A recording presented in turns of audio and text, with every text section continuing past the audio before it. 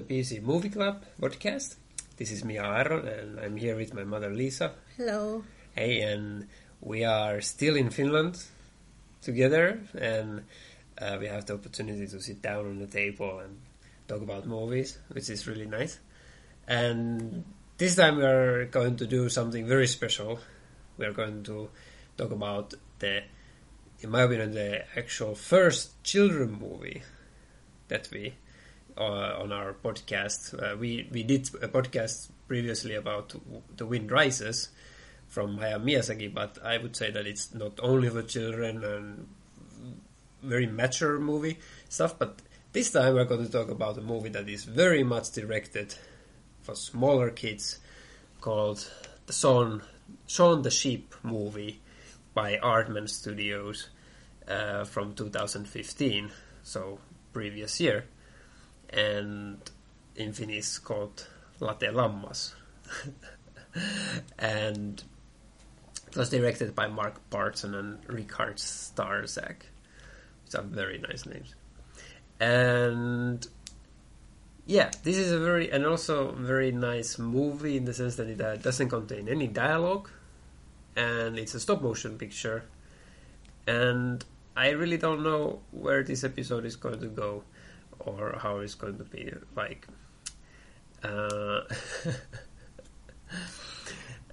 I have to say from the very first beginning that I really enjoy Aardman Studio films. I'm a huge fan of Wallace and Gromit and all Aardman stuff that they do. It's just a marvel to watch anything they do. I too.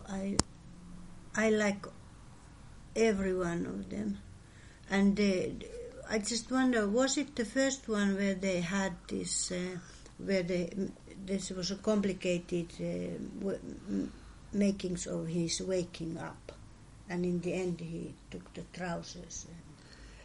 Yeah, you mean Wallace and Gromit in general? Yeah, is that? Yeah, well, I think that's the thing that happens in every Wallace and Gromit film, is that the one of the main themes or joke is that he's an inventor, and then he has invented these complicated, huge things around his house, which is kind of a common thing in children's stuff, apparently. Like, you can see these kind of things a lot related to children movies or TV series or cartoons, and yeah, and usually it goes wrong or something, or like, well, not Wallace is quite a good inventor, so yeah, he wakes up and then he goes through these very complicated machines and stuff, and he jumps into his trousers and machine comes and puts his shirt on and stuff like that. So I think that's what you mean, and it happens in every Wallace and Gromit, I think. Yeah, it's not just one. Yeah. So was it in this Wallace and Gromit movie, this trousers? These are called trousers. Yeah, was it there? Yeah, like I think what you mean is Wallace and Gromit, The Wrong Trousers. There is a movie like that, yeah. Yeah, it's called The Wrong Trousers, I think. I love that movie. Yeah, and I think that's also for me my favorite Wallace and Gromit movie. Yeah, my favorite also, and Wrong Trousers. Almost every day I use that sentence. Trousers, housut, näitä kutsutaan housuiksi. Yeah, every time I have dealing with trousers, I remember this sentence. Trousers, these are called trousers. No, actually this is kind of strange. I think what you mean... Is it from Kummeli? That's from Kummeli. It's not from Wallace and Gromit. But it mixed me with the trousers, because he went into the trousers, so these are called trousers. No. Every time I see Wallace, or is it Wallace, this man, him in my eyes when I say housut, näitä kutsutaan housuiksi. No, this is very strange. So, Kummeli is a Finnish sketch show. It's from the 90s. Yeah. It's a classic one. Some people hate it, some people love it. Yeah. I think most... It's ingenious, really. We love it, and there was this one brilliant sketch which was called Tamppaajat. Yeah. I don't know what it's in English. It's Tampaus. It's like to Thumping.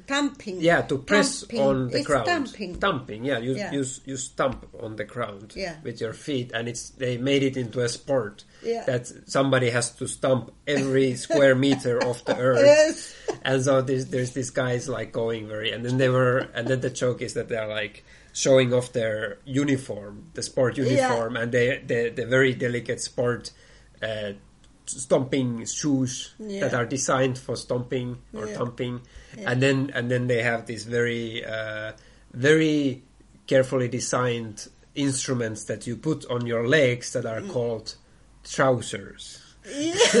And that's what you remembered. Trousers, and these are so my grandchildren have to stand it that every time I dress them with trousers I say trousers. Really? These are called trousers, so they have to stand it because it's funny. I love it. That's funny. That's so weird. Yeah, but anyway, so that's Finnish sketch of Kummeli, and indeed, that Wallace and Gromit one is really the best. Everybody still remembers the penguin, very sinister penguin character that was in it. It's one of the most sinister animated penguins I have ever seen in anything. And but that's about Wallace and Gromit. And Wallace and Gromit is the most famous Aardman thing that has come out. Their Wallace and Gromit, the Were-Rabbit movie was one of the highest grossing stop-motion movies ever made, and it's a masterpiece in a way. I still like to watch it over and over again. It's so funny. It's just a really, I think, a brilliant story and movie, and really also like perfectly makes Wallace and Gromit into a motion picture. But then there is Shaun the Sheep that I have never seen any. It's a TV series of short cartoons. That's why it's called Shaun the Sheep, the movie. The movie. Shaun the Sheep movie. No, yeah, Shaun the Sheep movie. Yeah, it's Shaun the Sheep movie. Yeah, not Shaun the Sheep, the movie. and yeah, I never heard about it or never happened to watch it for some reason. I've seen some. This serial? No, I never saw it. Me either. I've seen some Aardman series. There's one where they interview animals. It's like it's just still images of them interviewing animals about everyday stuff: worms, bugs, dogs, birds, zoo animals, whatever. It's very funny, but yeah, Shaun the Sheep I never saw. So and it is a wonderful in the technique of the stop motion animation. This is a stop motion done really perfect. Wonderful. That is a good solution that they did, but a lot of work, I can imagine. Yeah, I read that they did every day. There was like about 20 animators or something, even more. I think like a dozen animators doing it, and they produced 2 seconds of film every day. That's how long it took to make the film. So but that's very common in stop motion animation, that it takes a huge amount of time. It needs people who are passionate about that thing. And that's the beauty of seeing the final thing, and the beauty of Aardman Studio, that you can always see such a passion in their work. They are not just doing it, like. Not hurrying it along. Yeah, there's a real heart in what they want to do, and no matter if the movie is necessarily good or something, you can always see a true passion of making animation, and that they just kind of the characters kind of radiate love from their creation. Yeah, and they're very honest and true, and they're homely types of not anything fancy. So I think it's not only for children. This after all, you can so much appreciate this as a grown-up. So and also the ideas in it. So you when you were watching it, because we have been now talking a lot about adult movies like the vampires and whatnot, and spy thriller like communism and all this that children may not understand in the same ways.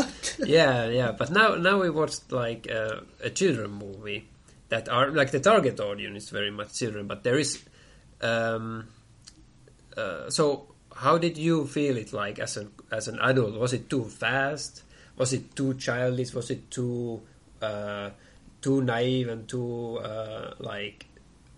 Well, I thought that the idea of...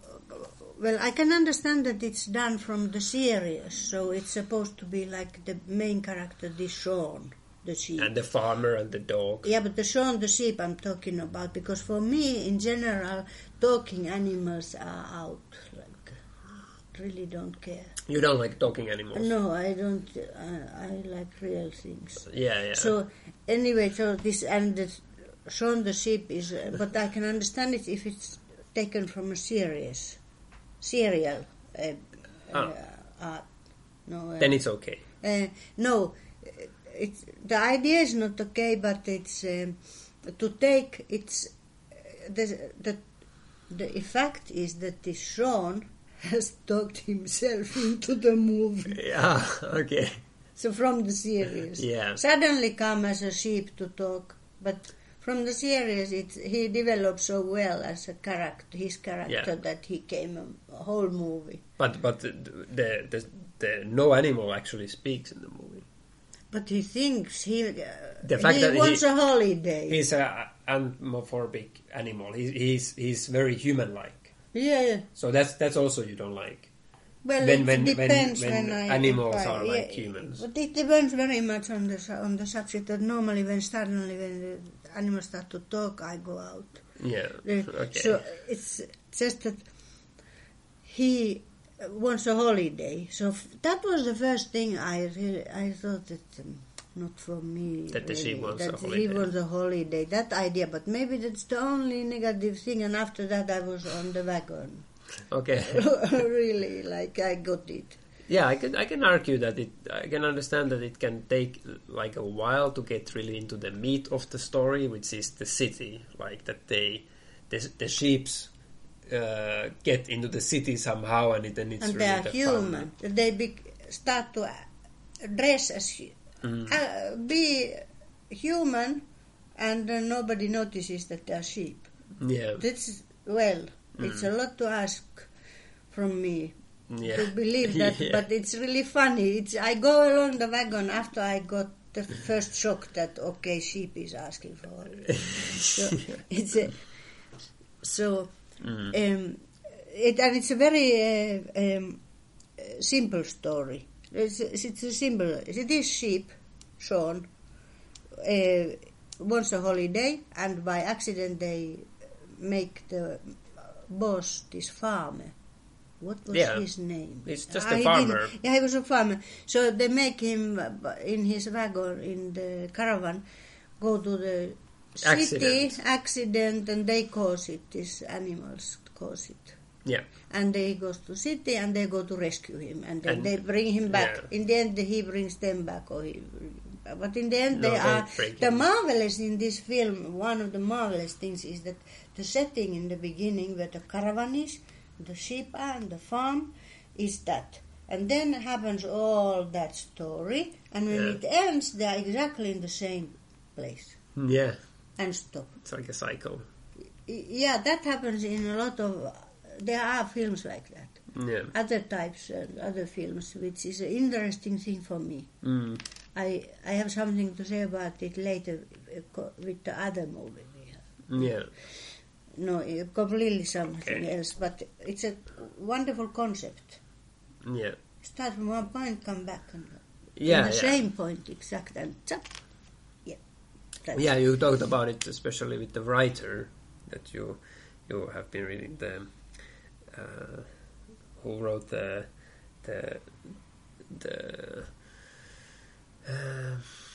which was no, I totally lost myself. Nabokov. The Spanish one. Which Spanish one? You mean this Saramago? Yeah, he does this a lot. But I have later, I've found another we will go one. Into it. According to with the other movie. Yeah. But it's a not used concept. It's a lot used, very complicated and intelligent people. It's used, and they use it in this very, very intelligently, I think. So no wonder that this was nominated for Oscar. Yeah. last year. And what was the one who won? I think it's probably Pixar or... Yeah, it was a Pixar.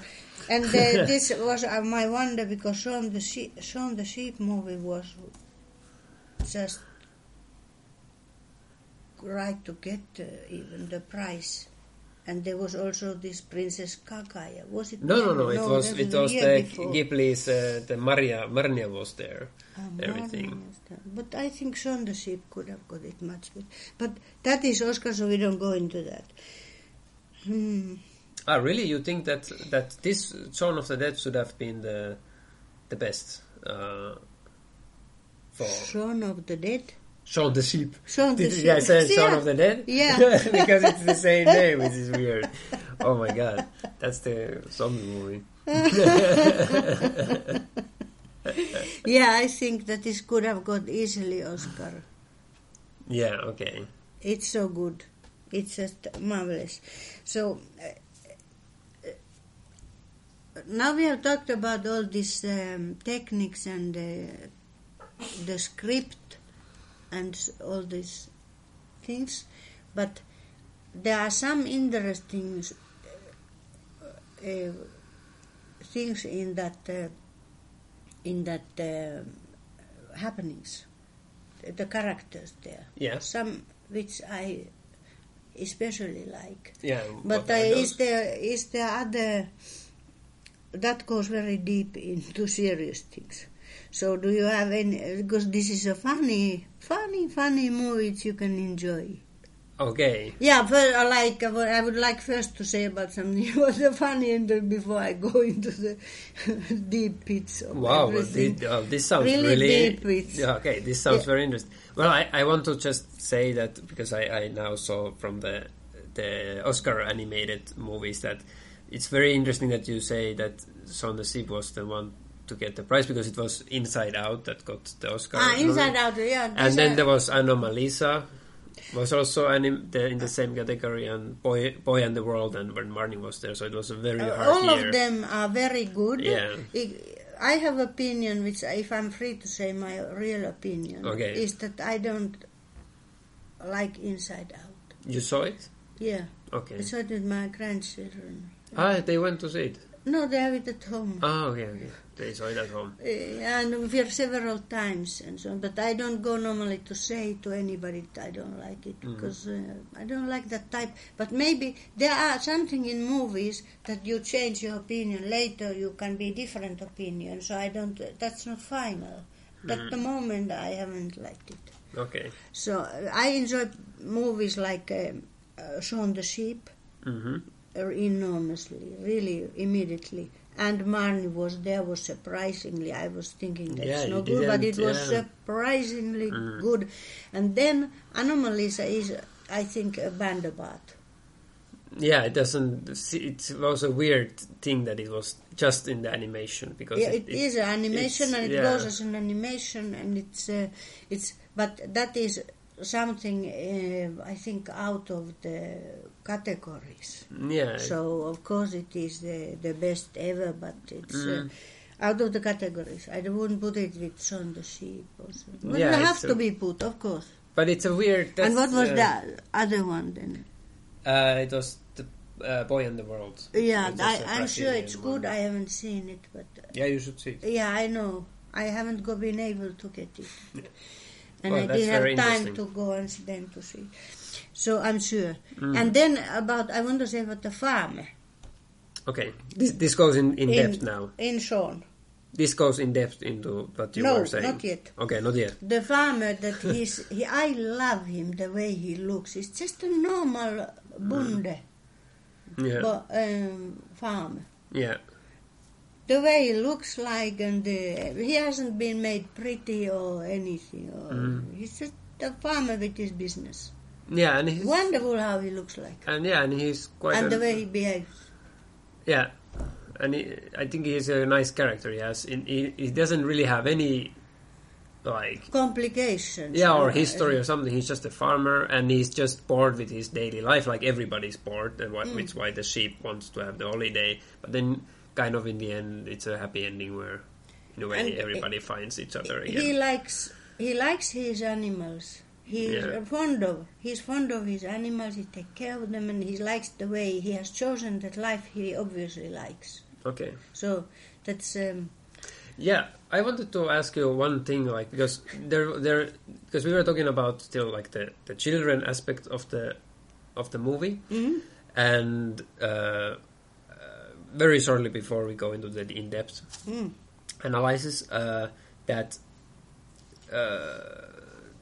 It kind of reminded me in some ways of the way The Simpsons used to do episodes a lot, which is that there is a lot of popular references to different movies, and they take a lot of plot lines and story structure and details from other movies, and then it's kind of like a compilation of and homages to other kind of movies.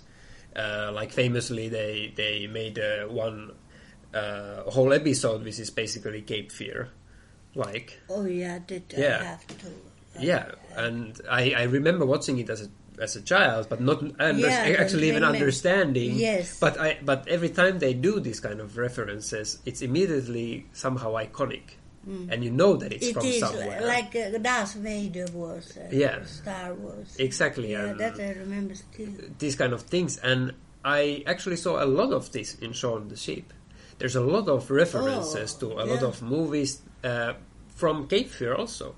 Remember in the end when there is the animal capturer guy. Yeah. He follows them to the farmhouse when they get back. He's called Trampe. Yeah, and he's hanging underneath the caravan, and then he comes out, and it's from Cape Fear. Yeah, it's from Cape Fear. And then there is, of course, the cat in the prison, who is a clear reference to Silence of the Lambs, and Anthony Hopkins' character, Hannibal. Yeah, I remember. I noticed. And these kind of things, and Retta Hayworth, the Shawshank Redemption with holes in prisons and stuff like that. It's like.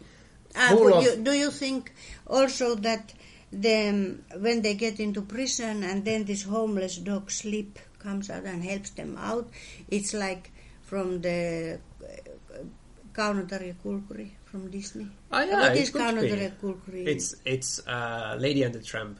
Yeah, because they go into such thing exactly with that animal control worker who comes and catches... dogs and it's a big exactly. fight. There's very these similarities and you can and when you see these kind of plot devices or details, they are immediately recognizable in a way that even for children they don't know what Silence of the Lamb is or they don't know Cape Fear. But like when I was watching Simpsons, I could kind of when you see a man coming under the caravan, there is something iconic in that that it's kind of timeless plot device in a way. That suddenly he has been there all the time. Yeah, there is and like the coffee cup in some movies where you see the water bubbling. Yeah, this famous Cousins from movie to thing. movie.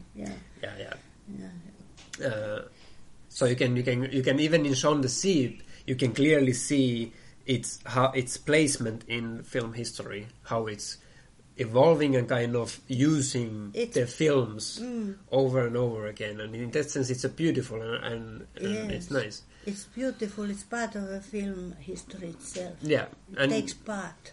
Yeah, and it's not always too much. Like the Silence of the Lambs stuff is these days very clear, but it's just in the details. Yeah, and it's very nice. So please. Like it's just my interest. I don't know if anybody else interest, but I was interested. Most interesting character in this film for me was this Trampe, the overzealous animal control worker. He was capturing all the animals all the time, and he was very. And he was doing a lot of Robert De Niro stuff from Taxi Driver. He was in front of the mirror and he was like shooting himself, which was Taxi Driver scene. They used that. Yeah. But so he immediately reminds me of many other films where there's a catcher, who's evil catcher.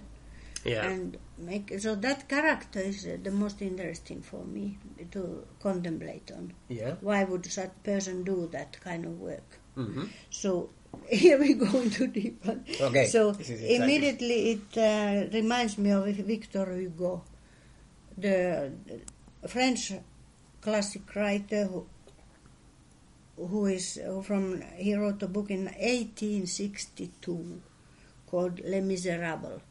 The Miserables. Yeah, everybody knows Miserables. It's Yeah. very, very So classic. it's a classic. It may be one of the best books ever because of that subject. Exactly. So Shaun the Sheep movie is like Les Miserables. In fact, when you have this, in Miserables you have ex-convict Jean Valjean, who is stealing a bread and is put to jail, and when he comes out of jail, in the time when he was in jail, he had a jail keeper called Javert, a man called Javert. And he's an inspector, he's a policeman later. He's born in prison because his father was a prison keeper and everything, so that's his fate, this man's fate. So that's interesting, more why a person would become like that. So he's born in prison, he's always an outsider because of that. He never become a part of society. So he goes to be a policeman, and later when this Jean Valjean is come a rich, wealthy man, and he's a town's chief. And later he saves a man from under a big carriage. A man is going to die under a horse carriage. So he's the only one who can save him, so he has to make decision to save him or to be... he's been not revealing his past as a prisoner and stealer, great stealer. So he has to make a big decision. Save a person's life or to be revealed. So he's the only one who can lift that. He has enormous powers. And so this Javert sees it and knows immediately that this is Jean Valjean.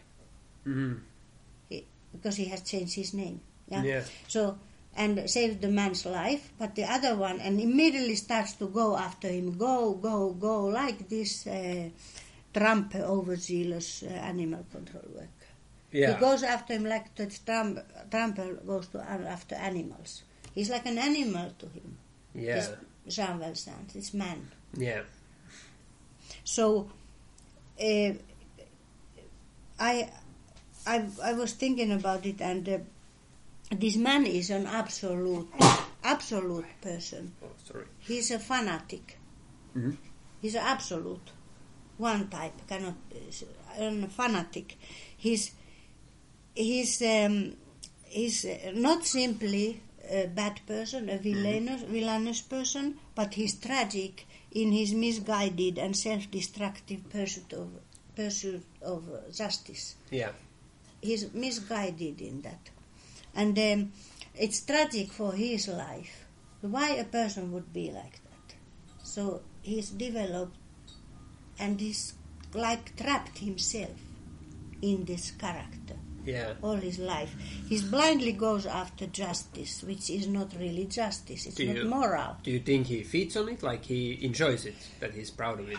That he kind of lives up to that character? No, he don't think of anything. He's not. No, that's the point even. He has a respect for authority, and he has a hatred of rebellion. No rebellion allowed. It has to be authority, legal. He's very kind of integrated in the system and the idea of what are the laws and the rules and things, and he go that everybody has to get in that line as well. Blindly and straight line. No thinking of moral consequences or what is good, what is bad, or even best for him, this Javert, would be to go to contemplate his own childhood and results, why he would have been, but he don't go. Probably not many people in that time. No, and seldom people go. There are people like that. So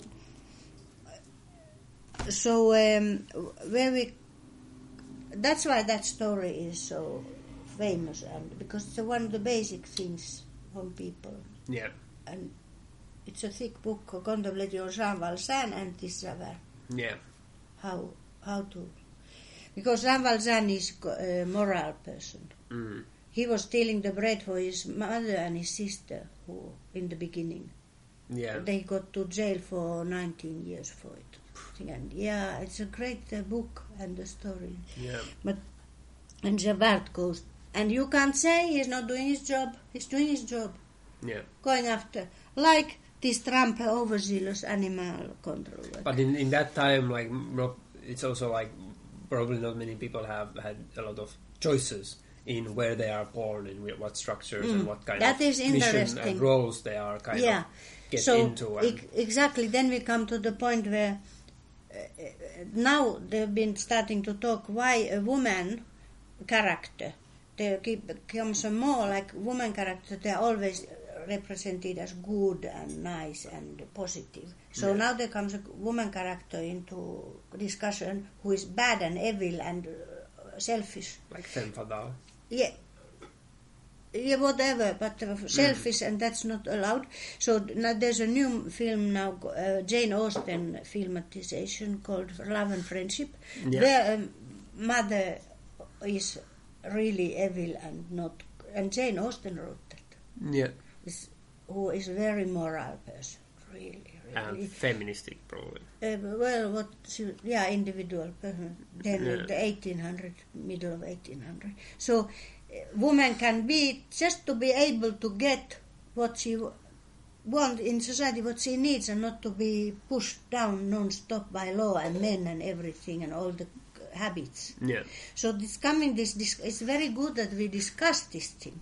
Whatever it is, I can't say if it's good or bad, but it's good that we discuss these kind of things, that there's not evil, bad. It's many-sided. And I really feel that this Javert, this inspector, would have been good for him to inspect a little of his own life, not going after people like animals. Yeah. Yeah.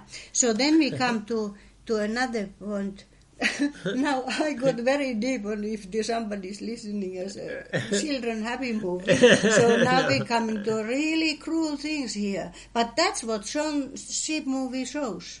Yeah? Yeah, it's the main character is Trump, overzealous animal. Why would he be there? Yeah. So then we have Hannah Arendt. Do you know about Hannah Arendt? I don't think so. No. Yeah, I think I've heard about it. She was a German Jewish.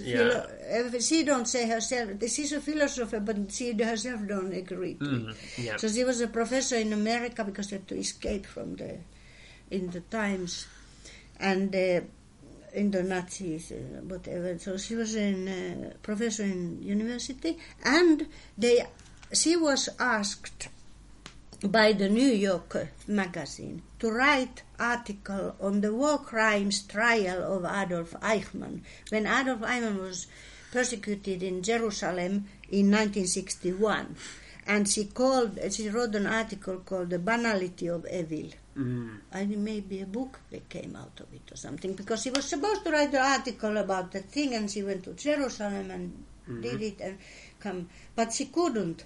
When she came back, she start to think that this is a deeper subject, and start to write, and people attacked her after that she's not right. And after she wrote the book. The article in the New York. Yeah, okay. It was a series of articles, and the first one came out. She was attacked heavily, in very suffering from evil things, innocent person, because by the Jews. Because she turned the subject upside down, and now we come soon to Jean Valjean and Savart, because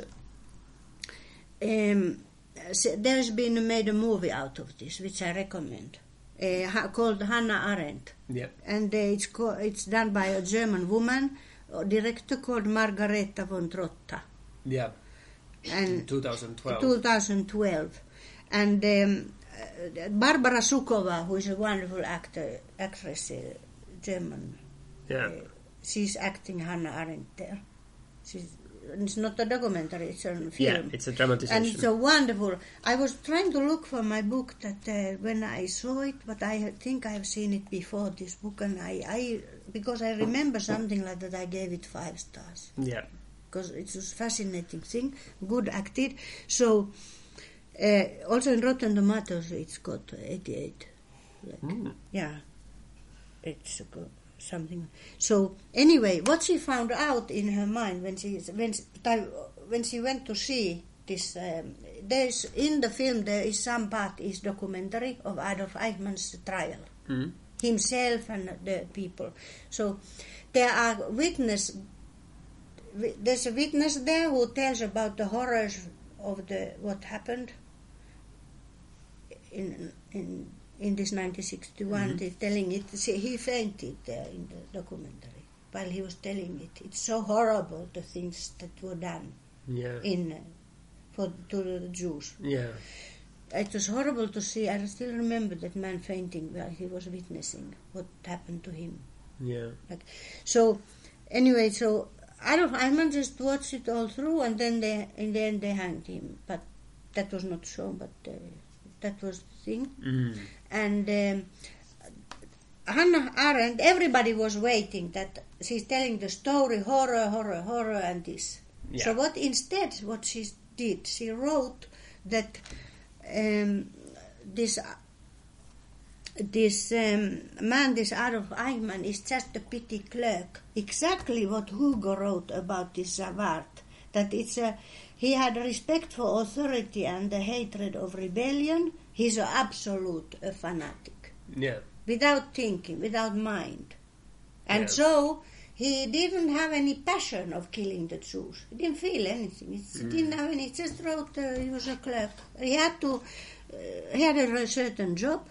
And he did that, and he said that, okay, I did only what I was told, like they all said. Yeah. But she showed that this man is not, no. Yeah. He's not a passionate killer. Yeah, it is kind of sounds similar to... So Jews were horrified. This man is not a passionate killer when he killed in a horrible way. Yeah. Thing. So... in fact, he was not. She made it understandable, and she herself is a Jew, of course, and have relatives and so on.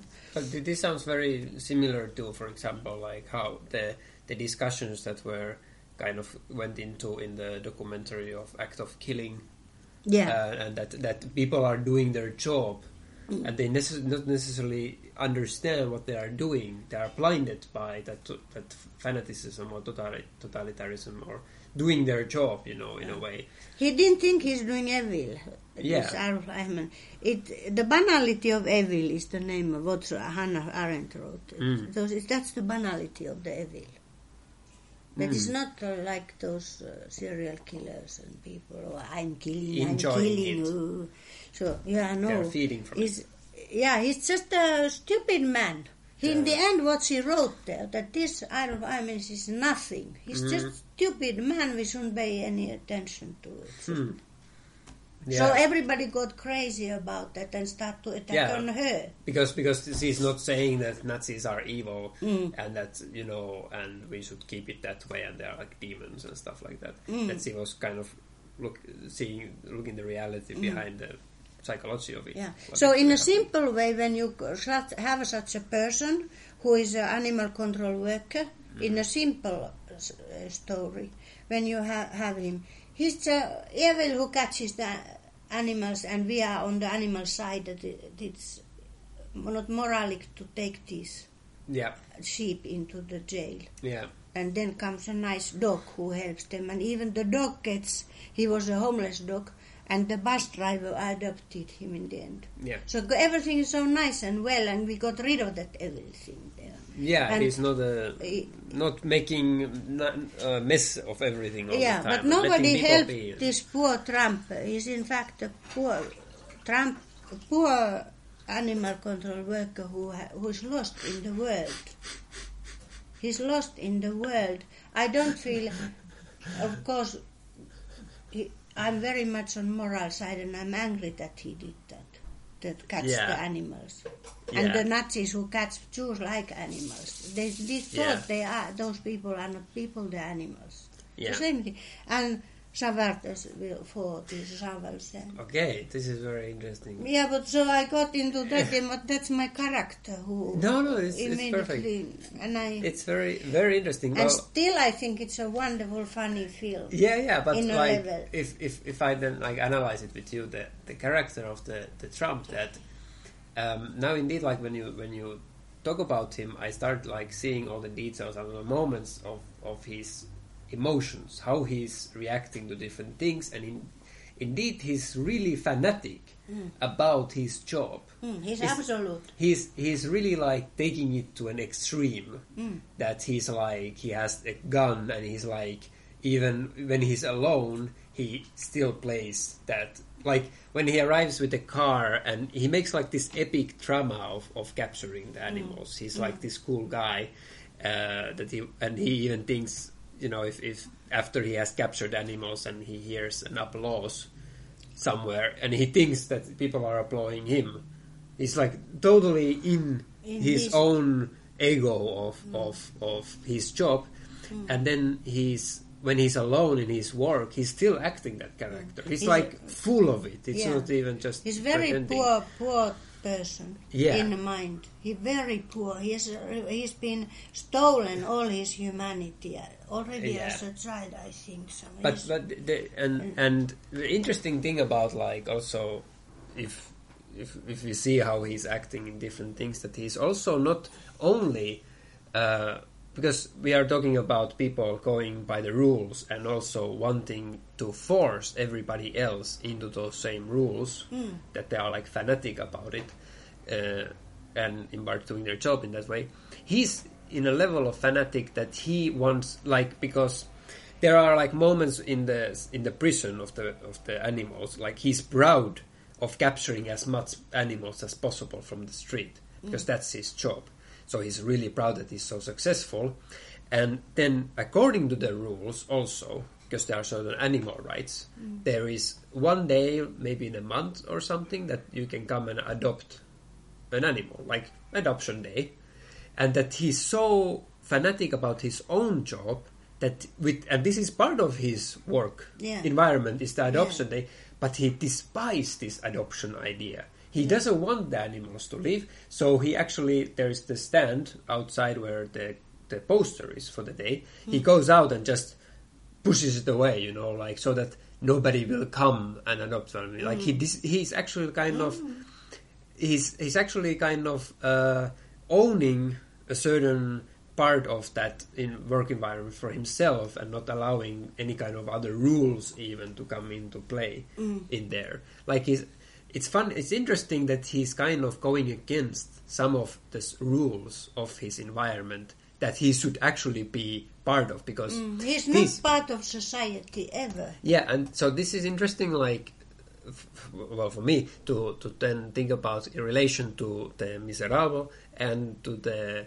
Hannah Arendt and the Nazis, because they were living in a time when they were more or less like very accepted behavior in a way. Like in Germany, it was very usual in that time to be anti-Semitistic, and it was kind of around that time when they started the Holocaust and everything. People were very blinded by this mission and these things of doing those things, just like in the massacres in Indonesia and everywhere, that you didn't just think that it was something bad, and you were kind of just in the middle of a mass that was thinking the same way. And also in the Miserable, that you are, which is even more the case of that you're just born into that kind of world where this is how the things work. I think like there are not many human rights activists or human rights rules going to apply in this, but in the Shaun the Sheep movie, there are animal rights. There is, the society is not one way. The Trump is not born into a society that is monotonous of totalitarian, like Indonesia or Nazi German or the time of Miserable. But so he would have had more possibility of understanding the rights of animals. And when also, do they but make? he doesn't. When do they make a movie where there's comes somebody who takes care of that Trump and bring him to the people and start with educate him out of that? And this farmer, he lives in Mossy Bottom. Isn't it a wonderful name? He could have Mossy lived... Bottom. So this Trump could have been part of that world. Yeah, live in the farm When side. do they make a film work. of that? Was there ever a film of that? They Yeah. It's so complicated probably to get a person who's born to such thing. And nobody's born evil. That's funny because it goes into storytelling structure. Like you either establish an evil villain and if you establish like such a fanatic evil villain like a witch, like in the Snow White, or Trump in this case, or any other bad guy. It's not. Then it's Trump. We have Trumper. to be careful because Trump. we we are not talking about Trump. Trump. Yeah, it's Trumper. So, which is funny that we are talking about a fanatic, but maybe there's a link. No, there's no. We don't go into that. There's no leave link. him out. There's no link. So, if you create this kind of evil character, then if you establish them to be in a fanatic state, it can be a hard choice then to create right in the end a change. Like you say that it's a hard thing to change. Yeah, it should be the whole movie. I think about that subject. Yeah, it. That's what I mean. It would be we don't turn suddenly the. Yeah, it would be like Radel. It would be like a cheap turn in the story that right in the end. Like in the end credits, we see him happy in the farmer. No. It would be weird for the character to do that. This is a very true film. Yeah. All of the Shaun the Sheep is true, except that the sheep wants a holiday. Yeah, exactly. But which is the whole thing, in fact. But so, but then, so what I wanted to say about the evil character is that then either it's indeed you have a character that maybe do bad things, but you make him very understand that he's not a bad guy. Like Nightmare Before Christmas, for example, is a very good movie about a complex character who is trying to do good, and then he actually learns through the movie what his place in doing good, and it's all about how to change. This was very interesting for me. These evil characters. Yeah. The problem of evil characters, and there are. I would really like to talk about some film like Cape Fear or something where there is, and what solutions, because nobody turns suddenly good. It's not possible. Yeah. Maybe in fairy tale with. Yeah, exactly. That's the fairy tale thing, but that's I agree that it's these kind of movies where we have just an evil person doing evil stuff, and then in the end, like in this movie, he gets his thing, and then we can get rid of him. It's in a way cheap. We just exclude some character to be an evil, and we don't give in certain kind of sympathy, and then we have created the banality of evil. Yeah, we kind of create that within this kind of storytelling, and that's maybe the lower. And I want to point that this Inspector Javert is a tragic character. It's a tragic thing. Yeah, that somebody's like that. Yeah. It's tragic that this Trumper is the way he is. Yeah. That's what I feel when I see that. That's a really, really interesting point that you made. I totally kind of saw it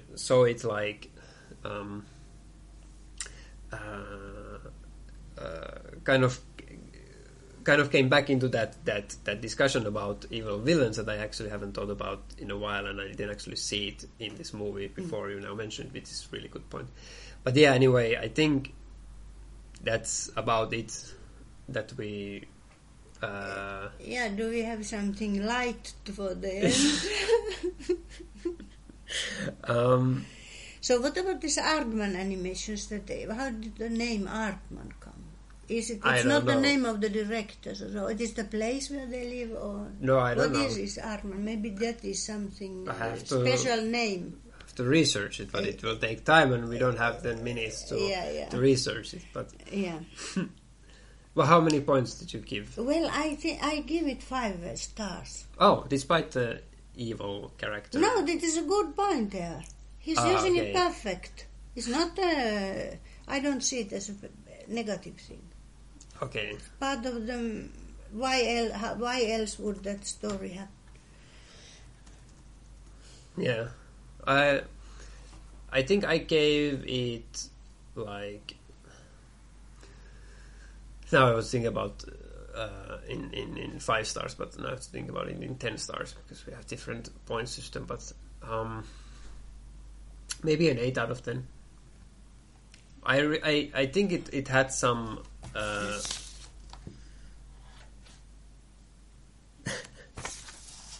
It has. So I think it has like some faults.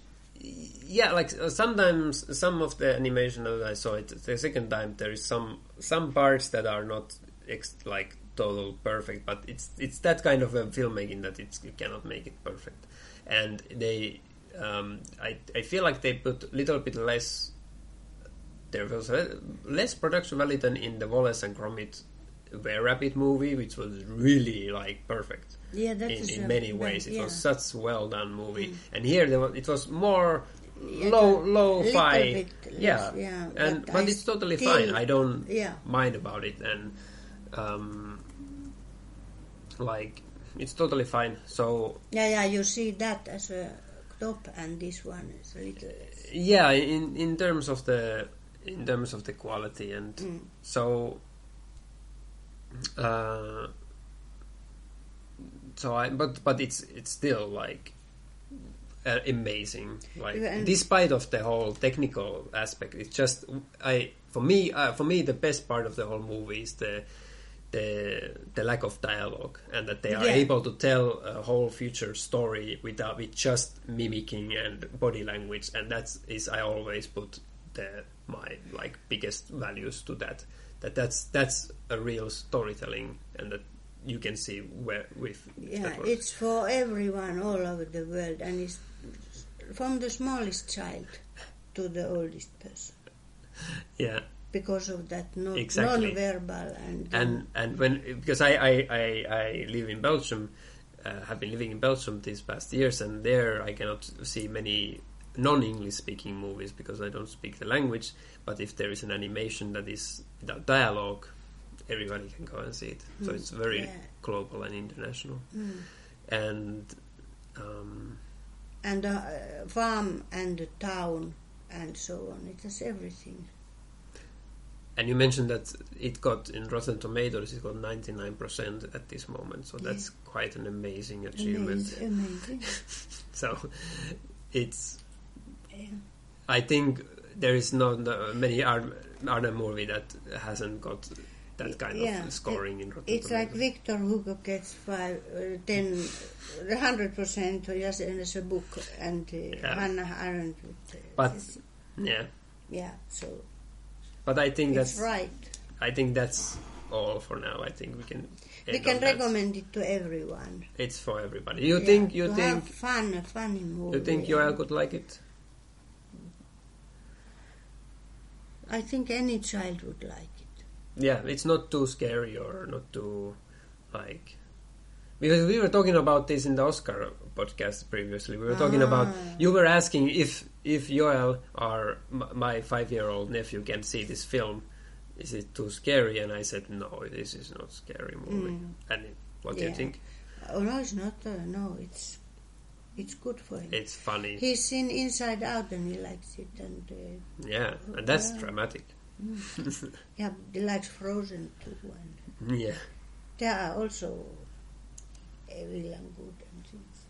Frozen is also a good movie about that evil. Like there's not like it's also like a movie about being an outsider and about how to kind of find your way. And surprisingly, the people like the other character that was meant to be liked. Yeah. So it's how it turns. People make the watchers make the movie.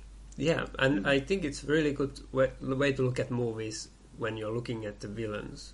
And the villains seem to be really like one of the main.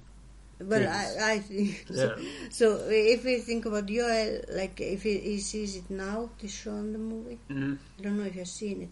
So and then he can, when he's older and older, when he's 80, he can still enjoy all the times he has seen show in the movie. Yeah, and there are different many layers. And the old times are good when you see old. Okay. Yeah. But that's it. I think, so for about Shaun of the Sheep. So thanks everybody. Yeah, thanks for listening, and see you next time. Yeah, bye. Bye bye. You have been listening PC Movie Club podcast hosted by me, Aaron, and my mother Lisa. To learn more about our episodes, you can go to pcmovieclub.com and look up more content of our podcast, like for example a detailed timeline of the topics discussed in each episode, and a summarized list of the movies we mentioned, in case something caught your ear but you missed the title. Not to forget to mention, of course, our amazing unique cover illustrations for every podcast and article done by either me or my mother. The great guitar piece you heard under the sound effects and dialogue from a movie in the opening theme was composed by talented Spanish artist Javier Suarez. God, I hope I pronounced his name correctly. Who offers original music through his website betterwithmusic.com to be used in all kinds of audiovisual projects under the Creative Commons license. So do check out his music. I hope you enjoyed your time with us as much as we enjoyed making it.